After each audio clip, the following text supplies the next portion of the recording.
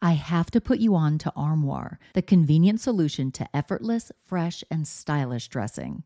With an Armoire membership, you can curate the perfect wardrobe with high-quality, unique brands tailored specifically to your taste.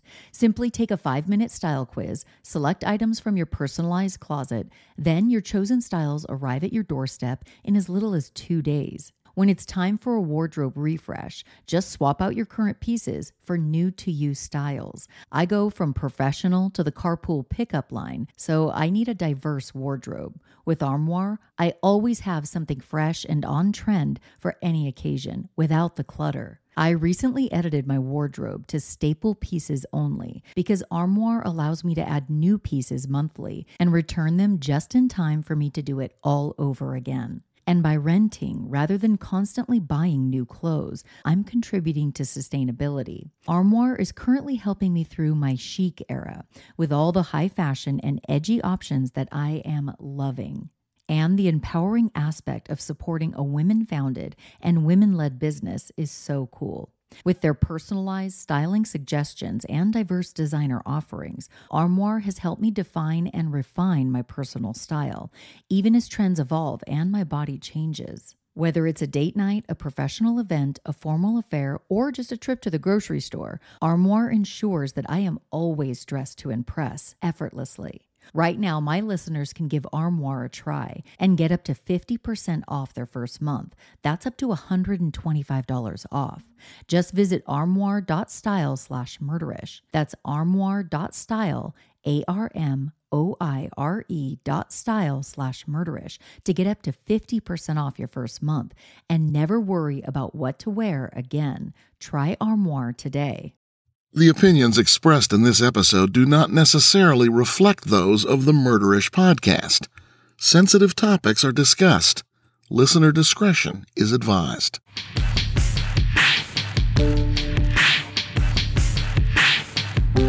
It's February 8th of 2018. A man is lying on his back in the parking lot of a park in San Bernardino, California. He's been shot multiple times. He's struggling to breathe. The look of imminent death is in his eyes. He would be dead soon. Police caught up with the man's killer, and it seemed this was just another homicide in a city previously dubbed the murder capital of California.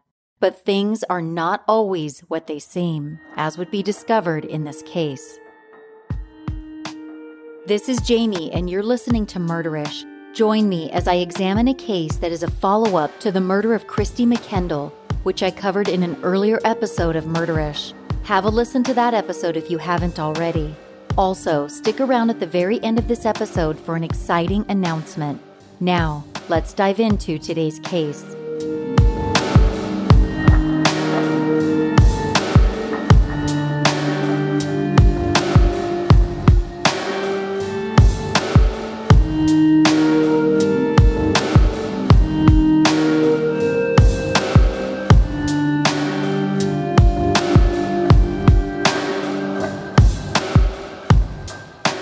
This case takes us to San Bernardino, California. Located about 60 miles east of Los Angeles, San Bernardino is part of what's known as the Inland Empire in Southern California. The McDonald's fast food chain was actually established in San Bernardino in 1940 by Richard and Maurice McDonald. The city, which was chartered in 1905, won the All-American City Award in the late 1970s. Since then, however, the city has suffered a major decline from which it still has not recovered.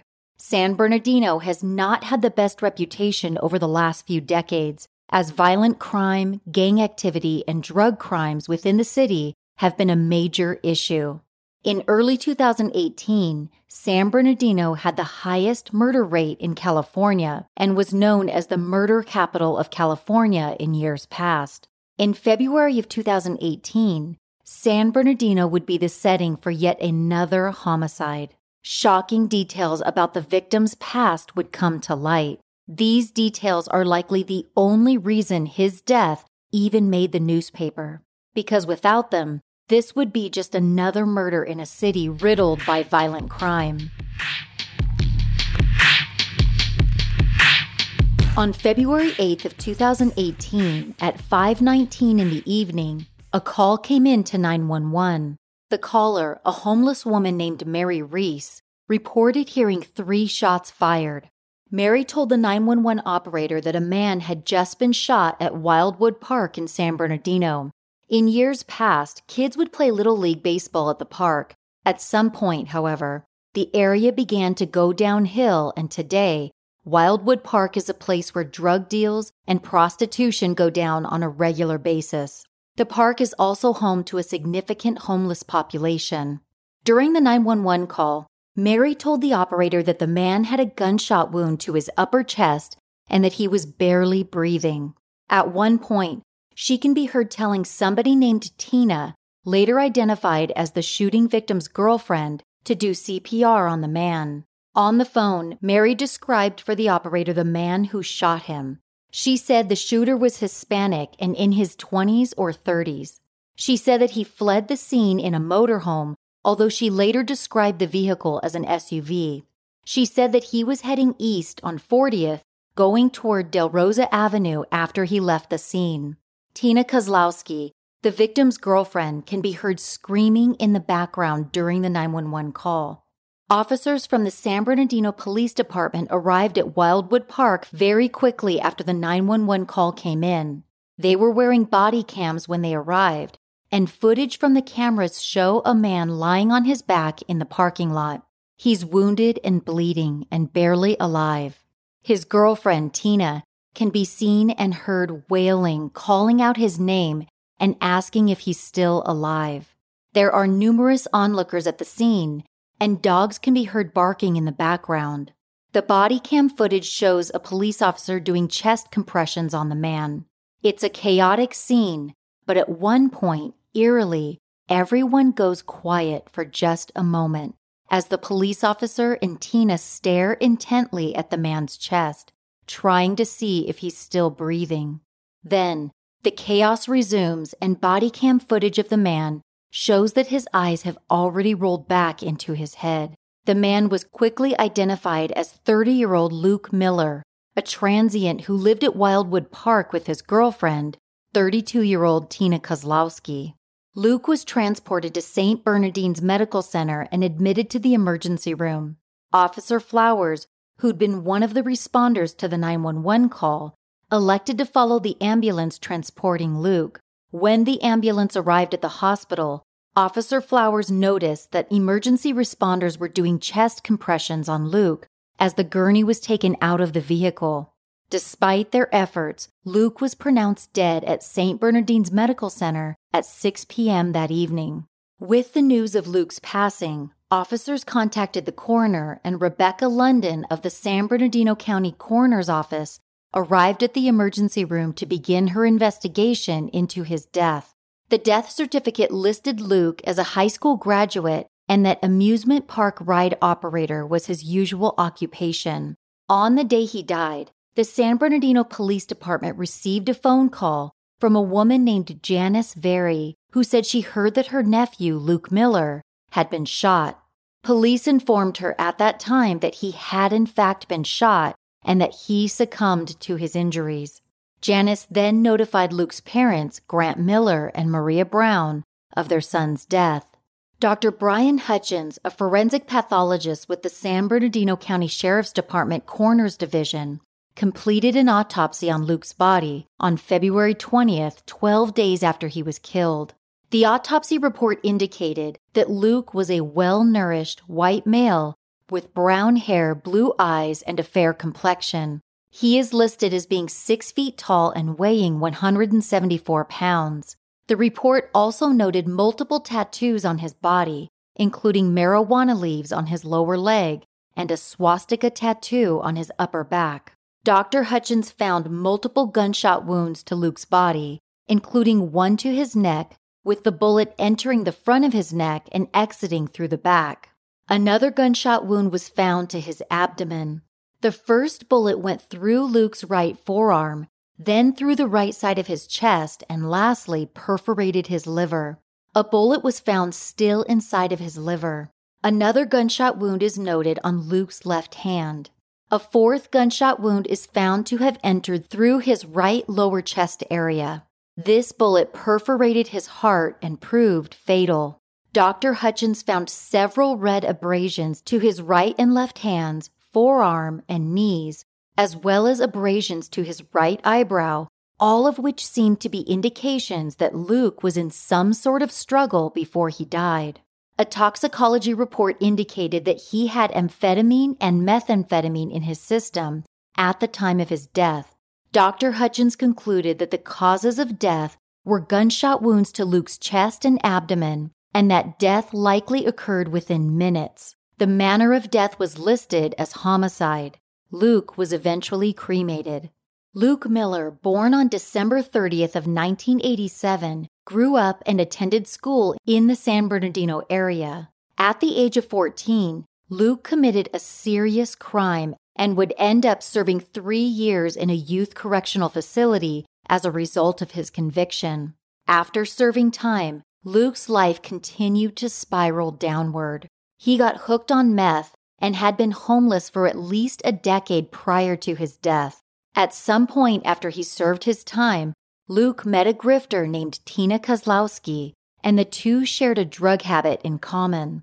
They dated for about 13 years and had several children together. All of their children, however, had been taken away and custody awarded to Tina's sister due to their drug use and lifestyle. Tina had given birth to another baby not long before Luke was killed, but the baby was taken away from them as Tina recovered in the hospital. Luke had previously lived with his aunt, Janice, who was the first to be informed of his death after she called the police department to inquire about something she'd heard about her nephew.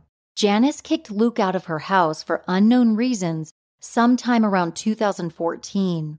At the time of Luke's death, he and Tina lived primarily at Wildwood Park in San Bernardino, along with many other transients. The couple have been described as Bonnie and Clyde, opportunists who took advantage of people for a quick come-up. They lived day to day, often high on drugs and scheming to survive. Luke and Tina both had previous criminal records and had spent time incarcerated. While in prison, Luke was inked with white pride tattoos on his legs.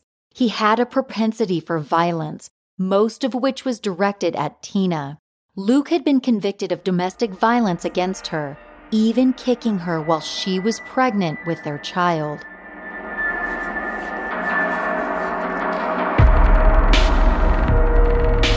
If you're like me, you've run out of comfy outfits to wear during this crazy time we're living in. Switch things up and try Beta brand dress pant yoga pants.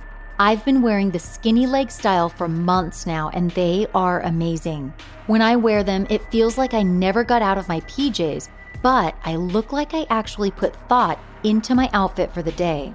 Seriously, my dress pant yoga pants are so comfortable and stylish. I can wear them working from home, to the grocery store, or on a date. They're so versatile. These pants fit perfectly, which is why so many women have ditched their typical work pants for dress pant yoga pants. These pants don't wrinkle easily and don't dig into your skin. They are figure flattering and as comfy as your favorite pair of yoga pants. There are so many styles and colors to choose from, like cropped, skinny leg, boot cut, and more. And Beta brand launches new, fashion-forward styles weekly. Right now, my listeners can get 25% off their first order when you go to betabrand.com/murderish. That's 25% off your first order for a limited time at betabrand.com/murderish. Find out why women are buying 5 different pairs of these pants. Go to betabrand.com/murderish for 25% off. I used to waste time standing in line at the post office every time I shipped Patreon perk packages. Now I use Stamps.com and save so much time and money. With Stamps.com, I never leave my house to ship packages. I just print postage from my computer and call my carrier for a pickup or just leave the package in my mailbox. Not only have Stamps.com saved me time, I save 5 cents off of every stamp and up to 62% off USPS and UPS shipping rates, which brings me to another great perk. Through your Stamps.com account, You can even ship via UPS, not just USPS. Listen, Stamps.com had me at money and time savings, and that I can ship packages in my PJs. Stamps.com is such a game-changing tool for my business. Right now, my listeners can get a special offer that includes a 4-week trial plus free postage and a digital scale without any long-term commitment. Just go to Stamps.com, click the microphone at the top of the homepage, and type Murderish. That's Stamps.com, enter Murderish. When police arrived at the scene the evening of the shooting, Tina gave them a description of the man who had shot Luke. Although Mary Reese, the 911 caller, described the shooter as being in his 20s or 30s, Tina can be heard on the police body cam footage frantically describing him as an older Hispanic man, maybe in his 50s. When Tina was interviewed by detectives, she provided details regarding what allegedly happened that evening. She said the perpetrator showed up at Wildwood Park in his RV. She said that he got out of the vehicle and began talking to her and Luke. She said he asked them if he could buy some meth.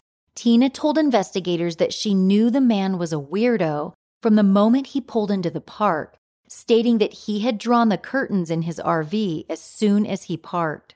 When the man asked them if he could buy some meth, Tina said that she told him she would have to score the drugs from someone else. When asked by investigators who she scored the drugs from, Tina would only tell him that the man's name was L.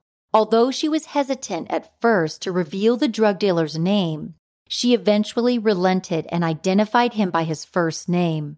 For various reasons, I'm not going to refer to the man by his real name. I'll refer to him as Lawrence. Tina told the interviewing officer that she didn't feel comfortable around the man who had shown up at the park in his RV. Despite this, she said she eventually went inside of his vehicle to smoke meth. She said she only did so because her boyfriend, Luke, had talked her into it because he wanted to smoke meth with the man. When she and Luke got inside the man's RV, Tina said that he immediately wanted to lock the door, but it wouldn't lock. So, she said, the man tied the door shut and blocked it with a ladder and some other items. Tina said that the three of them were going to smoke meth together, but realized that none of them had a lighter. Then the vibe changed, and the man began acting very bizarre, according to Tina. She said the man picked up a pillow, later described by her as a couch cushion, and began caressing and talking to it. Then, Tina said the man walked toward the back of the RV, pulled out a rifle, and without warning, began firing at her and Luke. She indicated that he ambushed them for no apparent reason, as they were sitting at the RV kitchen table. She said that after Luke was shot, he was able to kick the RV door open, and then he fell out of it onto the ground. With Luke lying on the parking lot ground just outside of the RV door, Tina said the man then pointed the gun right at her, firing 2 shots, but both missed. Still inside of the RV, Tina said that she and the man began to fight. She said the two of them eventually fell out of the RV door and continued fighting in the parking lot near Luke, who was lying on the ground suffering from multiple gunshot wounds. She said that during their fight, the man punched her several times in the face. In the police body cam footage, it's clear that Tina is bleeding from her nose. Tina said the perpetrator then got back into his RV and quickly drove off. At that point, Tina said she went over to Luke and she could see that he had been shot in the arm and the chest. She said she attempted to help him, but he was unresponsive. Police arrived at the scene soon after the shooter fled the scene. They took measures to save Luke, but he was too badly wounded. The day after the incident, law enforcement came upon an abandoned RV in an alley on 39th Street, about 2 miles from the scene of the shooting. Officers looked inside of the RV and found blood stains which were consistent with the shooting. Also found inside were 2 unfired .223 caliber rifle cartridges which had been concealed in a bag full of clothes. Although no fired cartridge casings were found, bullet fragments were discovered on a blanket inside the RV.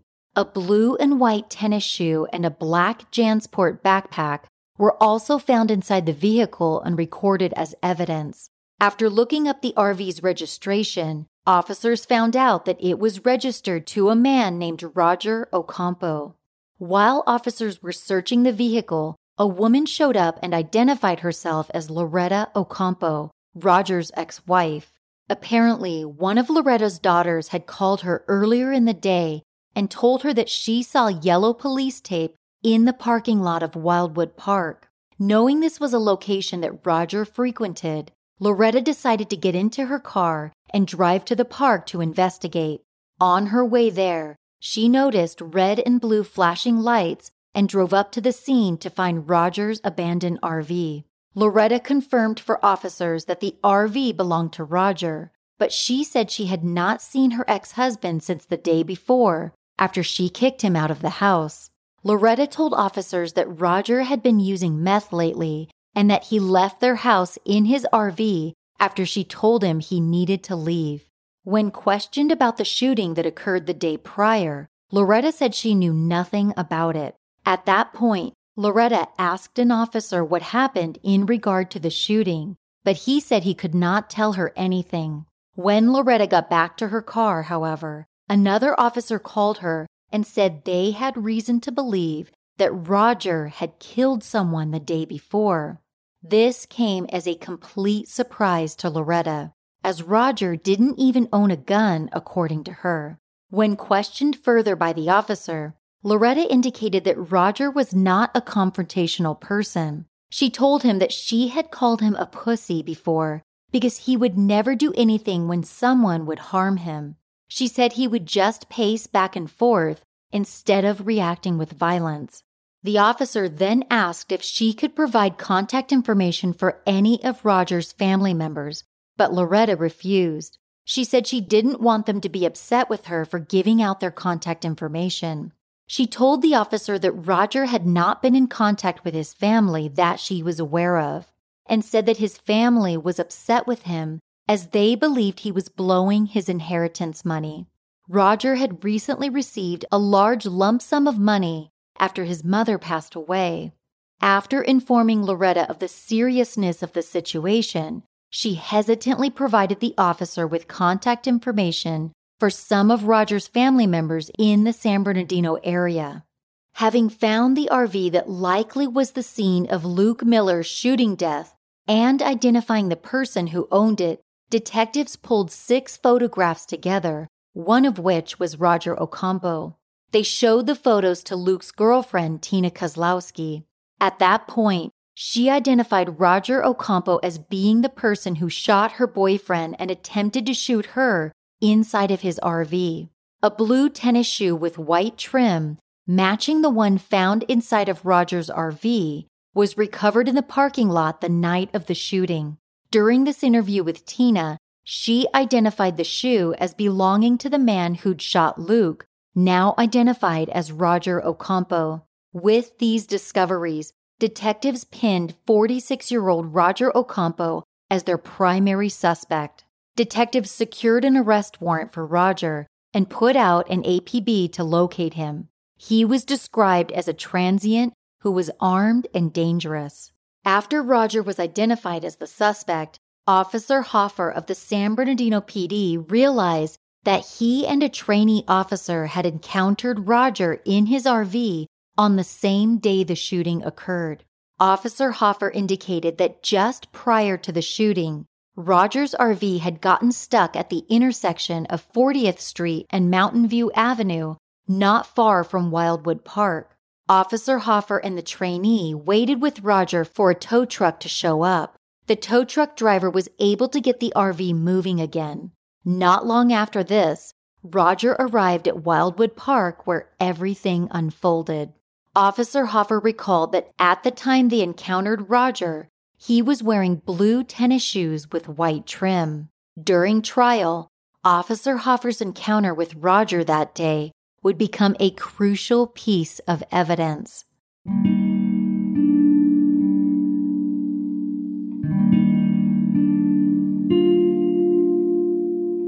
Roger Ocampo, born on July 17th of 1971, was raised in San Bernardino, California. The second oldest child with 2 sisters and 1 brother, Roger grew up playing Pop Warner football and Little League baseball in the area. At some point during his childhood, Roger's father received a promotion at work which required him to move the family to El Centro, California. After living there for 6 years, Roger's family moved back to San Bernardino, where he attended Central High School. During his teenage years, Roger was in martial arts and played freshman football. As an adult, Roger struggled with drug addiction. At the time of the shooting, Roger was not regularly employed but worked as a handyman from time to time. Roger has been described as having trouble articulating himself, but also as being very talented at repairing and fixing things. He was living with his ex-wife, Loretta, and her children at the time of the shooting. Although Roger did not have any biological children, he treated and cared for Loretta's children as his own. While Loretta supported the family financially, Roger stayed home and took care of the kids and the house. He would feed the kids every day and get them ready for school, and he kept an immaculate house. His defense attorney described him as Mr. Mom. Roger and Loretta's relationship was not without its problems. At some point during their marriage, Roger, while high on drugs, physically abused his wife. He was convicted of inflicting corporal injury on a spouse and sentenced to 2 years in prison. After that incident, Loretta left Roger and told him he would never be able to return unless he gave up drugs and promised never to hit her again. Roger's criminal history includes convictions for drugs, robbery, various parole violations, and other crimes. Although the couple eventually divorced, Roger came back after he had been clean and sober for 12 years, and Loretta took him back. They had been back together for about a year at the time of the shooting, but they never officially remarried. Although the couple had gotten back together, at the time of the shooting, Loretta had kicked Roger out of the house, and he had been sleeping in the driveway inside of his RV. Roger's mom had recently passed away, and he inherited a lump sum of money after her house was sold. Loretta indicated that he bought an RV with the inheritance money and told her that he wanted to get his head together. Just a month prior to the shooting, Roger had rented a cabin in Big Bear for the whole family to enjoy. Unfortunately, after that family vacation, Roger began using drugs again. Loretta said that he would take off for days in his RV, and she had no idea where he was. The day before Roger encountered Luke and Tina at Wildwood Park, Loretta found women's clothing inside of Roger's RV. She confronted him and asked if he was seeing someone else. After that, she left a note on the nightstand inside of Roger's RV. In the note, Loretta wrote that she was done and that Roger needed to leave, which he did. After 12 days on the run, at around noon on February 20th, Roger Ocampo walked into the San Bernardino Police Department and turned himself in. While there, Detective Flesher attempted to get a statement from him regarding the shooting, but Roger replied, "I want to have a lawyer appointed to me." It didn't matter, though. Roger was arrested based on the evidence police had collected, and he was held on $2 million bail. He was charged with the murder of Luke Miller and the attempted murder of Tina Kozlowski.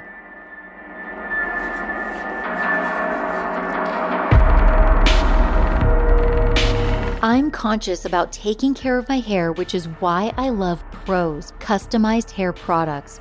I've been washing my hair with Prose for a few months now, and I can see that it's shinier than before. To start off, I took an in-depth quiz on the Prose website and answered questions about my eating habits, living environment, zip code, and more. Then, Prose went to work customizing shampoo and conditioner formulated just for me. My Prose hair products have a blend of ingredients that address my specific hair concerns, which is why I've already told my teenager that she is strictly forbidden from using it. I mean, the bottles literally have my name printed on them. Based on my quiz answers, Prose formulated Smooth and Vibrant Purify and Detox Shampoo for me, as well as Smooth Solution UV Defense Conditioner. Prose is the healthy hair regimen with your name all over it. Take your free in-depth hair quiz and get 15% off your order today. Go to prose.com/murderish. That's prose.com/murderish for your free in-depth hair quiz and 15% off. When I was 18 years old, a strange man followed me home and entered my bedroom. Since then, I have put home security as a top priority. I use SimpliSafe to protect my family, and here's why. With SimpliSafe, we get an arsenal of security equipment to keep an eye on every room in our house. With all of the cameras and sensors in our security system, I feel safe and protected, a priceless feeling. If there's an emergency, my SimpliSafe system is equipped to send police, fire, or medical professionals right away. Here's the icing on the cake.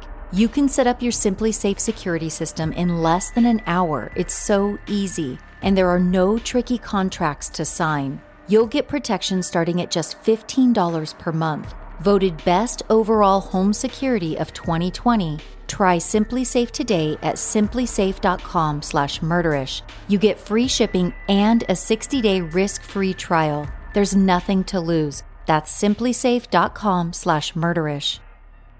On February 10th of 2020, Roger Ocampo went on trial at San Bernardino Superior Court. The trial was presided over by Judge Steve Malone. He was charged with first-degree murder and use of a firearm in Luke Miller's death. In addition, Roger was charged with attempted murder and use of a firearm for firing the gun at Tina. He faced a sentence of 90 years to life in prison if convicted. Prior to trial, the DA had offered him a plea deal that carried a sentence of 25 years, which Roger declined. Then they offered him a deal that carried a sentence of 15 years to life if he would agree to plead guilty to second-degree murder. Again, Roger turned the offer down, insisting that he was innocent. Though Roger was adamant about his innocence, according to his sister, he was terrified at the thought of spending the rest of his life in prison.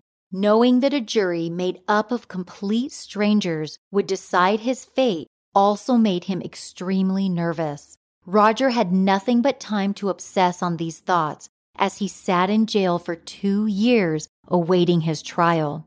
Deputy District Attorney Larissa Ruscher tried the case against Roger. The DA's basic theory of the crime was in line with Tina Kozlowski's statements regarding what happened, that she and Luke were approached by Roger, who wanted to buy meth. After securing meth for him, Luke and Tina went inside of Roger's RV that February 2018 evening to smoke meth with the defendant. As they were sitting at the RV kitchen table, Roger ambushed Luke and Tina, who, according to the DA, were unarmed. Ruscher claimed that with a rifle in hand, Roger opened fire on the couple, striking Luke 4 times before he stumbled out of the RV door. The DA also claimed that Roger had attempted to shoot Tina while inside the RV, but he missed. Tina Kozlowski, Luke's longtime girlfriend, took the witness stand for the prosecution. In front of the jury, she again said that Roger Ocampo was acting strange while they were inside of his RV. She said that he had been high on meth for 9 days and was hugging a couch cushion and talking to it. She said that at some point, Roger walked to the back of the RV, pulled out a rifle, and started shooting at them. During her testimony, Tina added some colorful comments. Although she had not mentioned a physical altercation between Luke and Roger in her interviews with police, she said on the stand that she was proud of Luke, as he had crushed Roger that night. Apparently, she believed that Luke had gotten the best of Roger during the fight they had inside the RV. Also on the witness stand, Tina testified that Roger hit like a bitch. DA Ruscher played footage from the police body cams for the jury. Perhaps this move was strategic, an attempt to show how distraught Tina was upon seeing her boyfriend gravely injured. I've seen this footage, and I can see how it might elicit an emotional response from a jury. In the footage, Tina is wailing and crying out, "Baby, baby," and asking if Luke is still alive, while Luke is clearly very close to death. Rusher also pointed out that Roger Ocampo was a convicted felon with numerous criminal charges. While DA Rusher presented the jury with an eyewitness to the crime and highlighted that the man who shot Luke was a convicted criminal, what she did not provide was a motive for the shooting. Other than Tina's testimony about Roger acting weird right before he shot Luke, Rusher could not tell the jury why he took those actions. Roger Ocampo did have a colorful past, as admitted by his attorney. When the DA's office initially got his case, they saw in the police files that Roger fled the scene of the crime and ditched the murder weapon. Roger's actions showed a consciousness of guilt, which did not bode well for him. These facts, along with Roger's criminal record, likely made the DA's office believe that their case against him would be fairly straightforward and that a conviction would not be overly difficult to secure. Most defendants in Roger's position and without the financial means would be assigned a public defender and likely accept a plea deal that would have him serve time whether or not he was guilty. Fast forward to trial, DA Rusher would learn that she and her team would have to work much harder than they initially bargained for. The DA's office likely had not anticipated that Roger, a homeless man and convicted criminal, would secure a defense team who would go through all of the evidence with a fine-tooth comb and produce an unlikely witness who would counter all of their star witnesses' claims.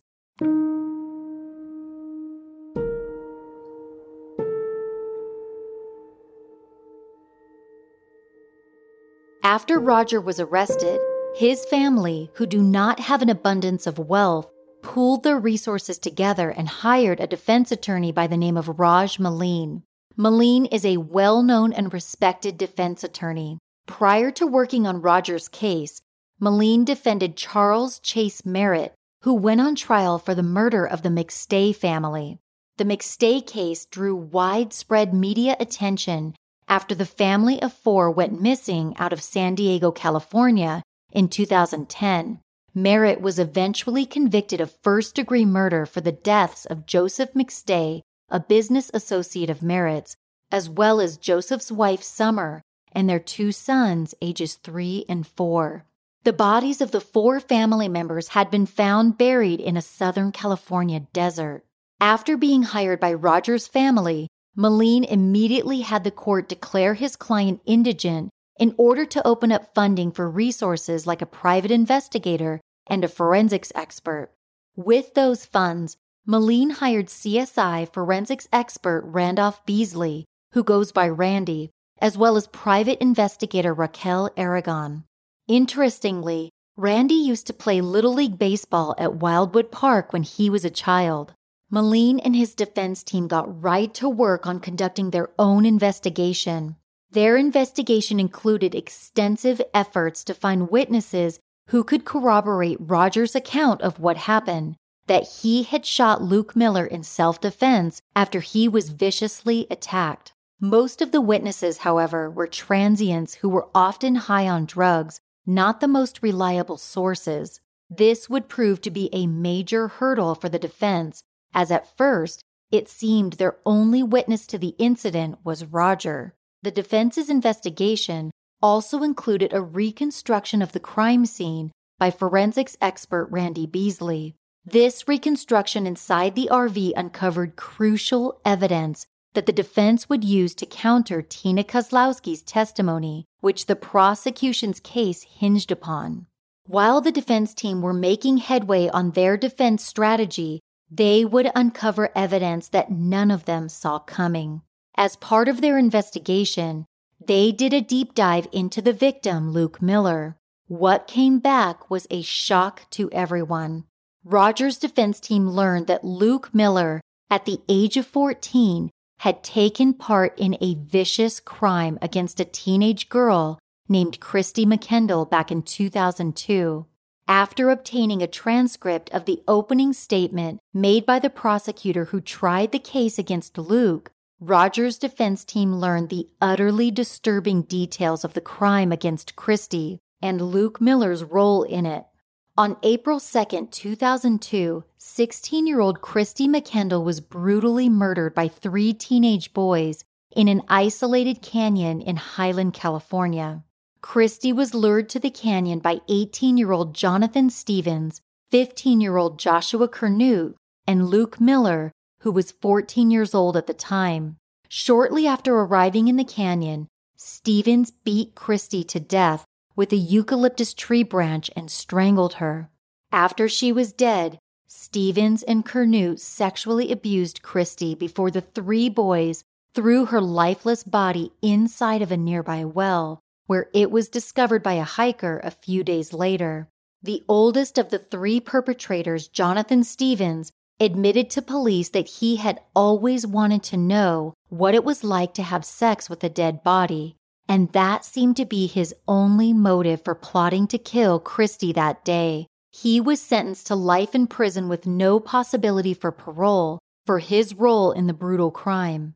Joshua Kernut, 15 years old at the time of Christy's murder, was sentenced to 15 years to life in prison.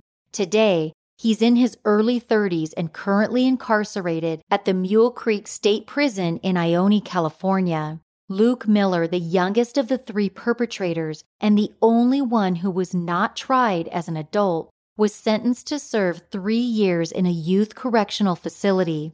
Luke had held Christy down as she was savagely beaten and strangled by Jonathan Stevens. Armed with this information, Roger's defense team had a potential ace up their sleeve to demonstrate that the victim in question was no stranger to violence, and that Roger's claim of being brutally attacked by Luke was entirely believable.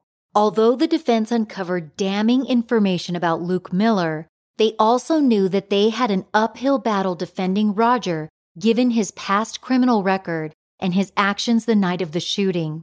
Upon learning about Luke's previous murder conviction, the defense immediately subpoenaed the other 2 defendants in that crime, Jonathan Stevens and Joshua Kernut. In response, both inmates were transported from prison and held in San Bernardino where Roger's trial was taking place.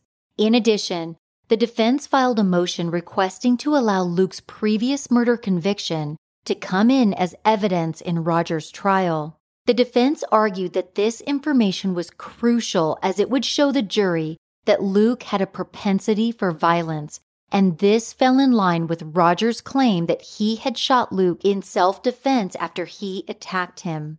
Judge Malone, however, stated that the details of Luke's previous crime against Christy McKendall were so heinous that they would prove to be far too prejudicial to the prosecution's case. Judge Malone believed that the jury would not be able to see past the heinous nature of the crime against Christy McKendall, and as such, he denied the defense's request to have this information come in during trial. This was a huge blow to the defense. They would have to find another way to show the jury that Luke Miller was a violent person and that Roger's claim of self-defense was valid. Although Judge Malone refused to allow Luke's previous conviction to come into trial, both of his co-defendants had to remain in San Bernardino during the trial in the event the judge changed his mind and allowed that information to come in. If that was the case, then Malene would call both Stevens and Kernut to testify about the crime against Christy McKendall and Luke's part in it. According to Raj Malene, Judge Malone came close to changing his mind at one point during the trial, but it never actually happened. Malene never had the opportunity to question Jonathan Stevens or Joshua Kernut about Luke's role in Christy's murder. When Malene began presenting his case, it was clear to the jury that the defense had a much different theory of what happened the day that Luke was killed. This was not a random murder by a man who was high on meth, as the DA alleged. Malene told the jury that Roger killed Luke in self-defense. Malene said that prior to arriving at Wildwood Park, Roger had stopped at Del Taco to buy food for homeless people who lived at the park. According to Malene, transients who lived at the park were a pseudo-family to Roger. He felt comfortable among them. Malene told the jury that when Roger arrived at the park in his RV, Tina approached him and asked him if he wanted to buy meth. Although Roger had been trying to get his life together during this time, he had just been kicked out of the house by his ex-wife, and this made him vulnerable. Given his weak mental state at the time, according to Malene, Roger agreed to buy meth from Tina. Having recently inherited about $30,000, Roger pulled out a wad of cash to pay her for the drugs. Tina would later admit that she saw numerous $120 bills in Roger's hands. After seeing Roger's cash, Tina walked over to a gazebo where residents of Wildwood Park often congregate. Lawrence, the man whose name she hesitantly provided to investigators, was standing under the gazebo when Tina approached him and said that Roger had a bunch of cash. With Luke standing nearby, Tina, according to the defense, told Lawrence and Luke, "We're going to get this money," meaning that they were going to jack Roger. After buying $20 worth of meth from Lawrence, Malene said that Luke and Tina went back to Roger's RV and made their way inside uninvited. Malene said that they approached Roger under the guise that they wanted to sell him a rifle. They knew that Roger had a lot of money on him. Tina saw it with her own eyes. The gun sale, according to Malene, was just a ploy for Luke and Tina to gain entry into Roger's RV so they could rob him. At first, Roger agreed to buy the rifle for $600. After thinking about it, however, he decided against it because he knew that his ex-wife, Loretta, would not approve, and he was already in a lot of trouble with her. According to Malene, after Roger got spooked and decided against buying the gun, Tina turned to Luke and said something to the effect of, "Are you going to let him get away with that?" And that was Luke's cue to attack Roger. Luke, according to Malene, began furiously assaulting Roger, body slamming him, kicking him, and striking him numerous times in the face. Malene said that after their plan to sell Roger a gun fell apart, Luke and Tina were going to get his money no matter what. After attacking Roger, according to Malene, Luke went toward the back of the RV and retrieved the gun they were attempting to sell. Prior to the fight, the gun had been hidden inside of a couch cushion in the RV. With Roger following close behind him, Luke took the gun out of a couch cushion, at which time another struggle ensued, with both men fighting to get a grip on the rifle. Roger explained to Malene prior to trial that at one point during their struggle, he felt Luke release pressure off of the gun. Roger said he took advantage of this and quickly secured a tight grip on the rifle. Roger described this moment as a death struggle, saying that he knew whoever ended up with the gun was going to leave with his life. Malene went on to say that Roger, now with his hands on the gun and fearing for his life, saw Luke reach toward a black backpack that he and Tina brought with them inside the RV. At this time, afraid that Luke might attack him again, Roger fired the first shot, striking Luke in the fleshy outer part of his left hand, causing a significant injury that resulted in blood and tissue being projected onto the walls and the ceiling of the RV. After the crime scene reconstruction was processed by CSI forensics expert Randy Beasley, the defense was able to establish where Luke's left hand was at the time he was first shot. Based on the direction of the blood spatter and other factors, the defense was able to show the jury that Luke's left hand was directly over the backpack, which corroborated Roger's claim that Luke reached for the bag just before Roger first shot him. The reconstruction also showed the jury where Roger was standing at the time he fired the gun, which the defense said disproved Tina's version of events. She said that she and Luke were ambushed as they sat at the kitchen table with their backs turned to Roger. This, according to the crime scene reconstruction findings, could not have been possible.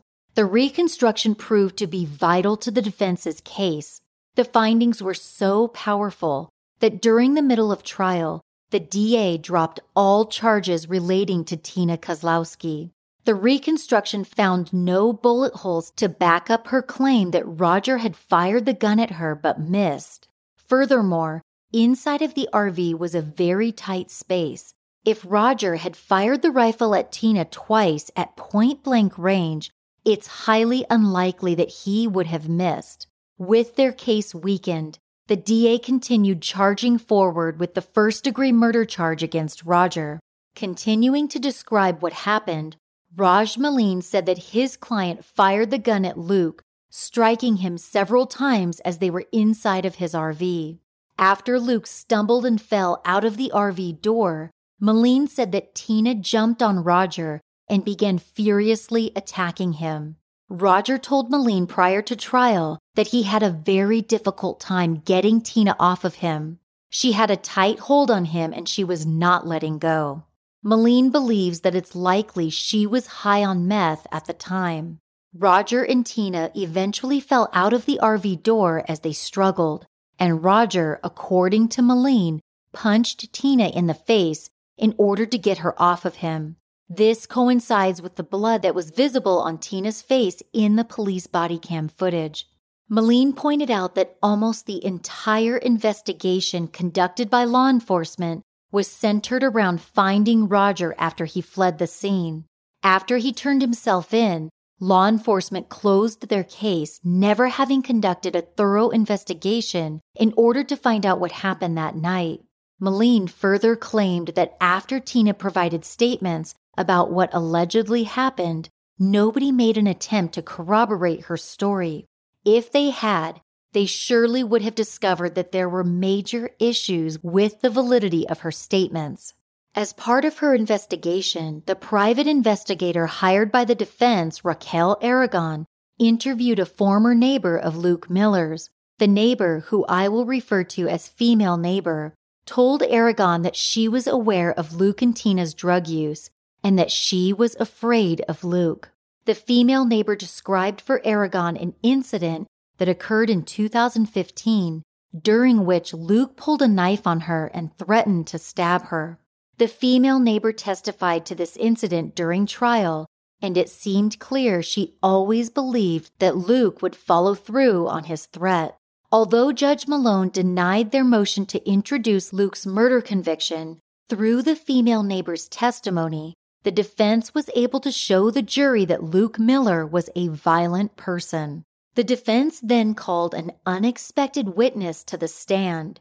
Interestingly, it was Roger Ocampo who first alerted his defense team that they needed to speak with this witness, as he could provide crucial information about what happened the night of the shooting. Lawrence, not his real name, a transient who lived at Wildwood Park for many years, was incarcerated for a parole violation at the West Valley Detention Center in 2019. This is the same man from which Tina bought meth the night of the shooting. Coincidentally, the West Valley Detention Center was the same location where Roger Ocampo was in custody for the alleged murder of Luke Miller, and he was there at the same time as Lawrence. Prior to trial, Roger told his defense attorney that while he was incarcerated, he overheard Lawrence talking to another inmate about how he had been living at Wildwood Park since 2013. The very mention of Wildwood Park caught Roger's attention. Roger and Lawrence had never met each other before, but after overhearing that Lawrence had a connection to the park, Roger decided to approach him while the two of them were out in the yard. Roger explained his situation, and as it turned out, Lawrence knew a lot about what happened the night that Roger shot Luke. Almost immediately, Lawrence said to Roger, "I know who you are. I can't believe what they did to you." Lawrence proceeded to tell Roger that he was present on the night of the shooting and that he was aware of a pre-arranged plan that Luke and Tina laid out just before everything went down.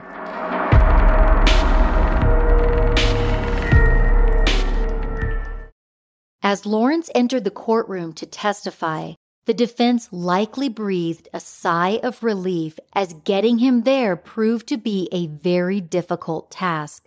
Lawrence, a transient and on-again, off-again drug user, was very hard to reach leading up to trial. In addition, getting him to court clean and coherent was not easy. Still, knowing that he held vital information that could help Roger, Raquel Aragon, the private investigator, went to great lengths to reach Lawrence and get him to court. Ultimately, she succeeded, and shockingly, Lawrence would prove to be their star witness. Lawrence, who was known as the CEO of Wildwood Park, said on the witness stand that Luke and Tina set Roger up on the night in question. He said that the couple, after learning that Roger had a bunch of cash, planned to jack him. He testified that Tina told him that she and her baby daddy, referring to Luke, were going to try to see how much money they could get from Roger. Lawrence said that after he sold Tina $20 worth of meth, she told him, "Don't go far because we won't be long," right before she and Luke entered the RV. Lawrence went on to say that Luke and Tina are Bonnie and Clyde, thieves who constantly stole from transients in the park. He testified that he had known the couple since 2013 and that they have 3 children together. He said that all of their children had been taken away from them. He told the jury that he had witnessed Luke beating Tina while she was pregnant with their last child. He described Luke Miller as a possessive and confrontational man who was known to cause trouble with people in the park. He confirmed in front of the jury his belief that Luke and Tina intended to rob Roger that night, based upon his conversation with Tina just before everything happened. He described seeing Luke and Tina enter Roger's RV, and about 3 minutes later, he said that he observed the vehicle rocking back and forth as if there was a struggle going on inside. Then, he heard 3 gunshots and saw Luke stumble out of the RV, take 2 steps to the left, and then fall to the ground. Lawrence said he then saw Tina fighting with Roger, who then got back into his RV and sped off. Lawrence said he left the park shortly after the incident because he did not want to be involved. Prior to trial, in an interview with PI Aragon, Lawrence said that leading up to trial, Tina had been avoiding the DA as she knew the truth was going to come out about what she and Luke did to Roger on the night in question. He said that every time police officers came looking for her at the park, Tina would hide from them. Prior to becoming homeless, Lawrence had a family and worked as a cook. He had previously gotten a scholarship to attend college, but his life took a different path when he became addicted to drugs. Lawrence suffered a severe spider bite at some point during adulthood, which resulted in his leg being amputated. Interestingly, Lawrence referred to Tina Kozlowski as family.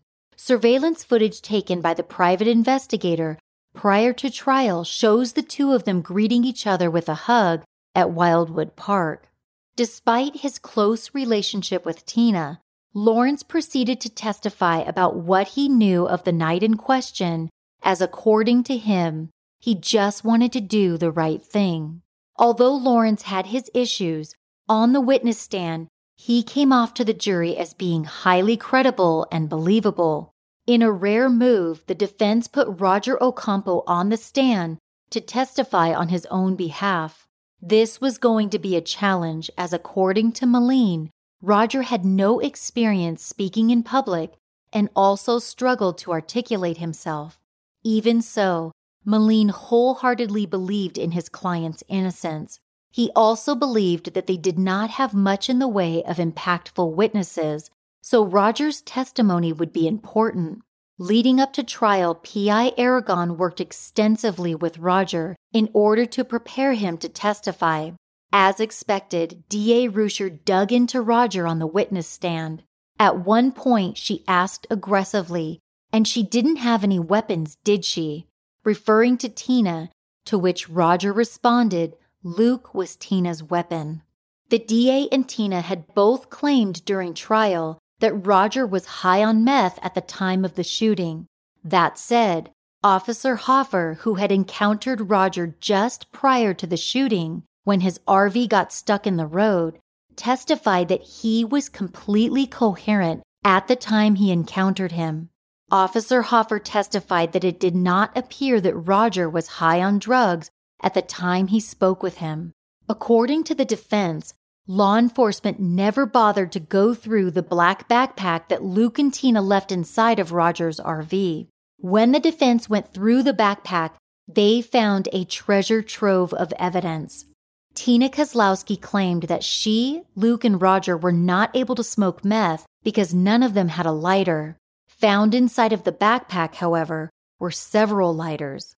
In addition to this, numerous knives were found inside of the backpack, which may have been why Luke reached for the bag right before Roger shot him. He may have been reaching for a weapon after losing his grip on the rifle.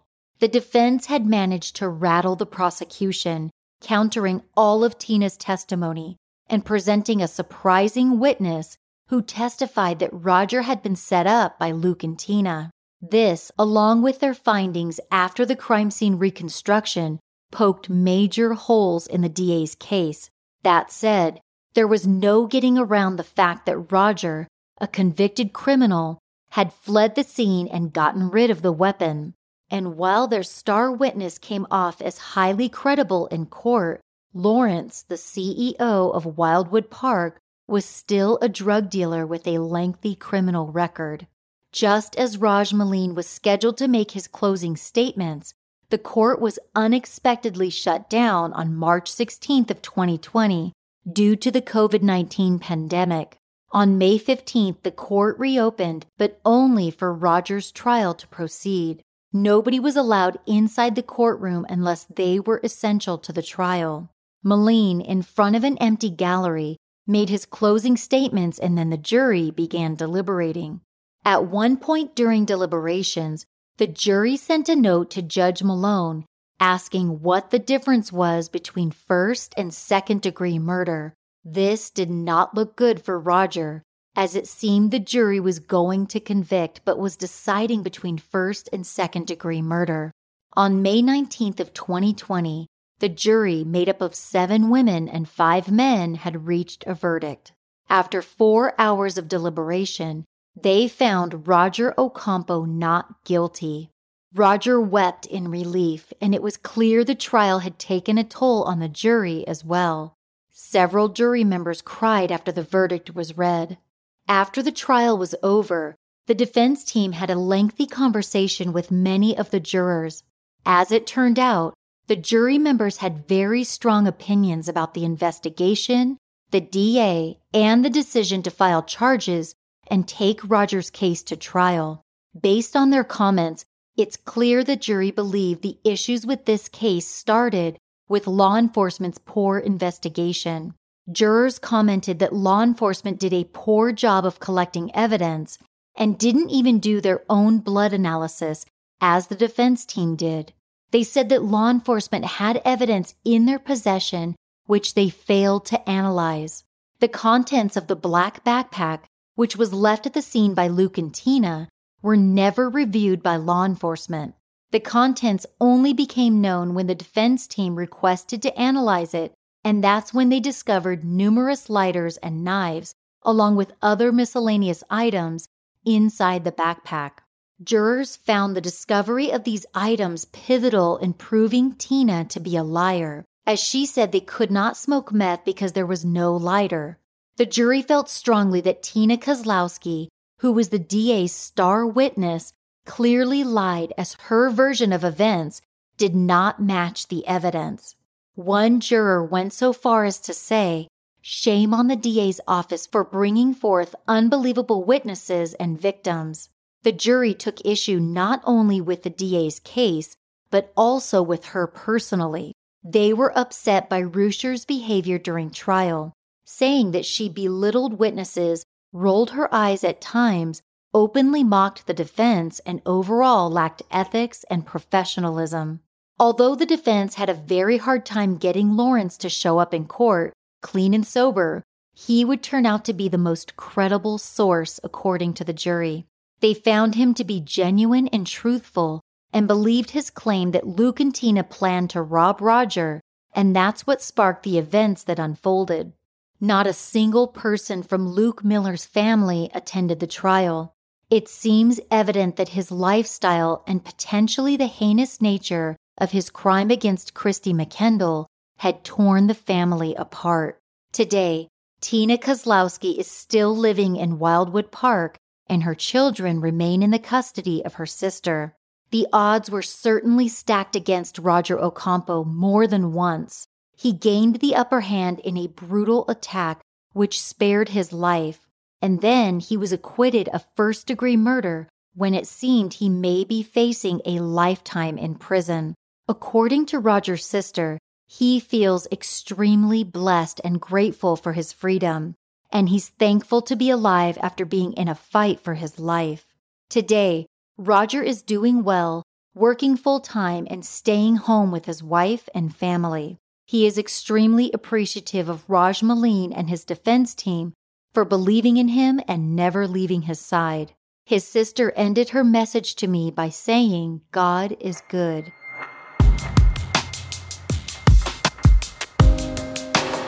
Thank you for joining me on this episode of Murderish. Check out murderish.com if you'd like to know more about the podcast or me. On the website, you can sign up to support Murderish through Patreon, where you'll get immediate access to exclusive content and have some of your dollars donated to a worthy nonprofit organization. Thank you to Tisha W., Tia M., Lori M., and Elizabeth M. for becoming Patreon supporters. I appreciate you guys so much. One more thing regarding Patreon. I'll be releasing a Patreon-only episode with behind-the-scenes information pertaining to this case.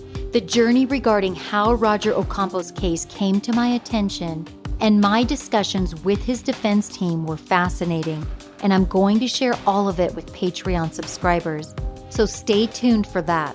Go to murderish.com to sign up as a Patreon subscriber. I also have an exciting announcement to share with you guys.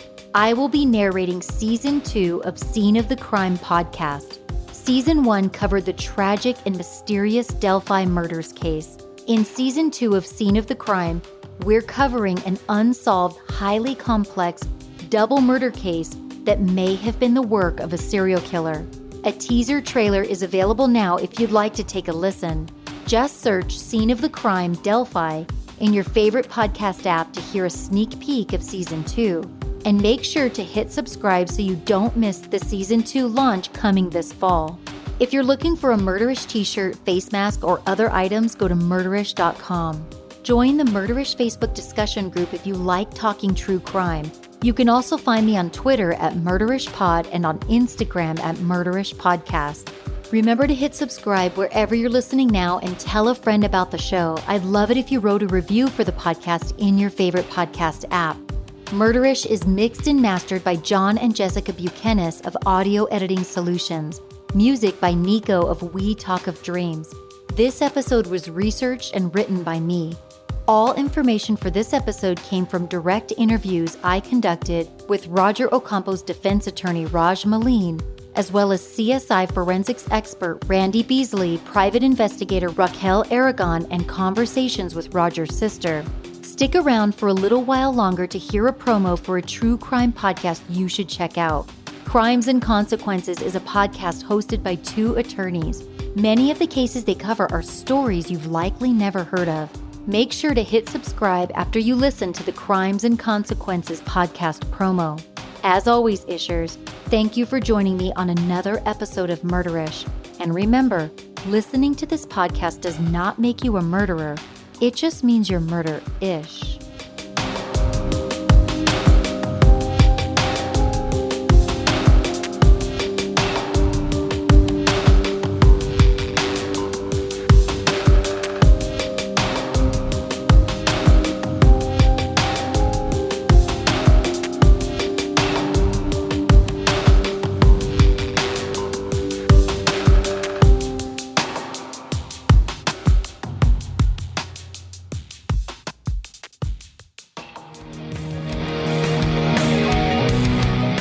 Everyone, I'm Talia. And I'm Tanya. And together we're two attorneys that really like to dive into the details of true crime cases, which is why we created Crimes and Consequences, our own true crime podcast. In our podcast, we really want to know the details of a case, so it's really important to us to try to get transcripts and audio or video recordings when we can. In addition, we don't really want to just rehash cases you've always heard. Of course, there's a place for the really famous cases, but it's also interesting to learn about true crime stories that you've never heard before. To give you just a little feel for how our podcast goes, here's a snippet from episode 34 called Closed Casket. Later on that same day at 3:08 p.m., the Smith residence received another phone call from the kidnapper. Here's part of that phone call. 4:58 a.m. Saturday the 1st of June. Okay, Saturday the 1st of June. Became one soul. Became one soul. What does that mean? No questions now, please. Do not kill my daughter, please. Please. Love and miss y'all. So if you're like Tanya and I and you want to know the gritty details of the true crime case, listen to Crimes and Consequences, a hardcore true crime podcast.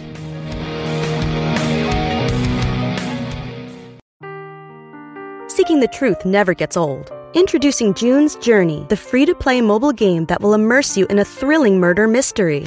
Join June Parker as she uncovers hidden objects and clues to solve her sister's death in a beautifully illustrated world set in the Roaring '20s. With new chapters added every week, the excitement never ends. Download June's Journey now on your Android or iOS device or play on PC through Facebook Games.